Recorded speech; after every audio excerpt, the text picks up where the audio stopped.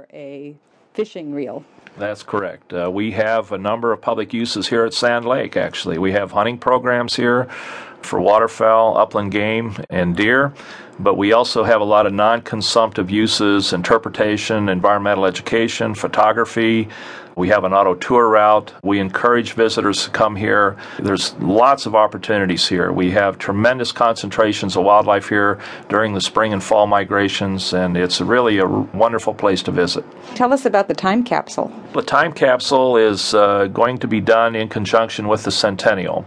And every National Wildlife Refuge in the entire system will have a time capsule, and it will be buried or put aside on March 14 of 2003, and it's going to be up to every individual refuge what kinds of commodities they put into the time capsule, and we have yet to decide how we're going to do that yet, but we're working on that. And the time capsule then will be in the ground or on the shelf or at least out of harm's way for 100 years. And then the time capsules across the entire nation will be pulled up 100 years, so that'd be 2103 on March 14th and opened, and should be exciting. It's mid-May at Sand Lake, and winds are 20 to 30 miles per hour. We decide to explore the marsh and prairie refuge in a vehicle on the auto tour route with our guide, Assistant Refuge Manager John Jay. Welcome to the prairies. Winds, gale, force. There's a reason for only 750,000 plus people living in the state of South Dakota. When you manage a national wildlife refuge, it's not only water. Like a farmer, we think of this as our crop.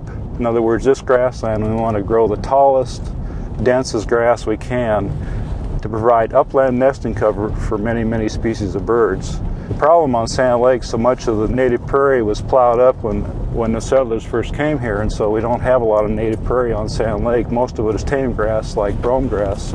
They were given to ranchers at that time in the 30s to improve their grasslands, and they took over. Like any new invasive species introduced in an area, it just took off and just thrived here in the upper Midwest, and so all the roadsides are brome grass and Kentucky bluegrass, but actually the tame grass makes pretty good nesting habitat for a variety of species of waterfowl.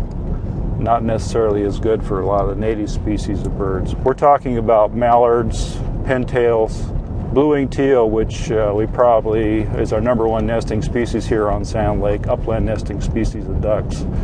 Gadwalls, they're our primary species, nest in this grassland. One of the problems we have is that we don't have a whole lot of extensive grassland. So much of it's farmed outside the refuge, and it's easier for predators to find a nest, and so that's why you need the tall, dense grassland, so predators can't find a nest. We're looking at a yellow-headed blackbird. They commonly nest over water in the cattails around the marsh, and they're really a symbol of the marshes in South Dakota. They're all black. They've got a yellow head, and kind of a little bit of their breast is yellow. They sing on the top of the cattails, and they're very almost tame. You can get fairly close to them. They throw their head back and call. They'll spend their summers here and raise a brood, nest here in the cattails, and then they'll migrate south. These birds are territorial. If you look out into the marsh, you'll see yellow-headed blackbirds on cattails here and there, that they have areas that they defend in the area of their nest, and you'll just look across the marsh and you'll see these yellow-headed blackbirds sitting on a cattail dotting the marsh around the perimeter of the marsh.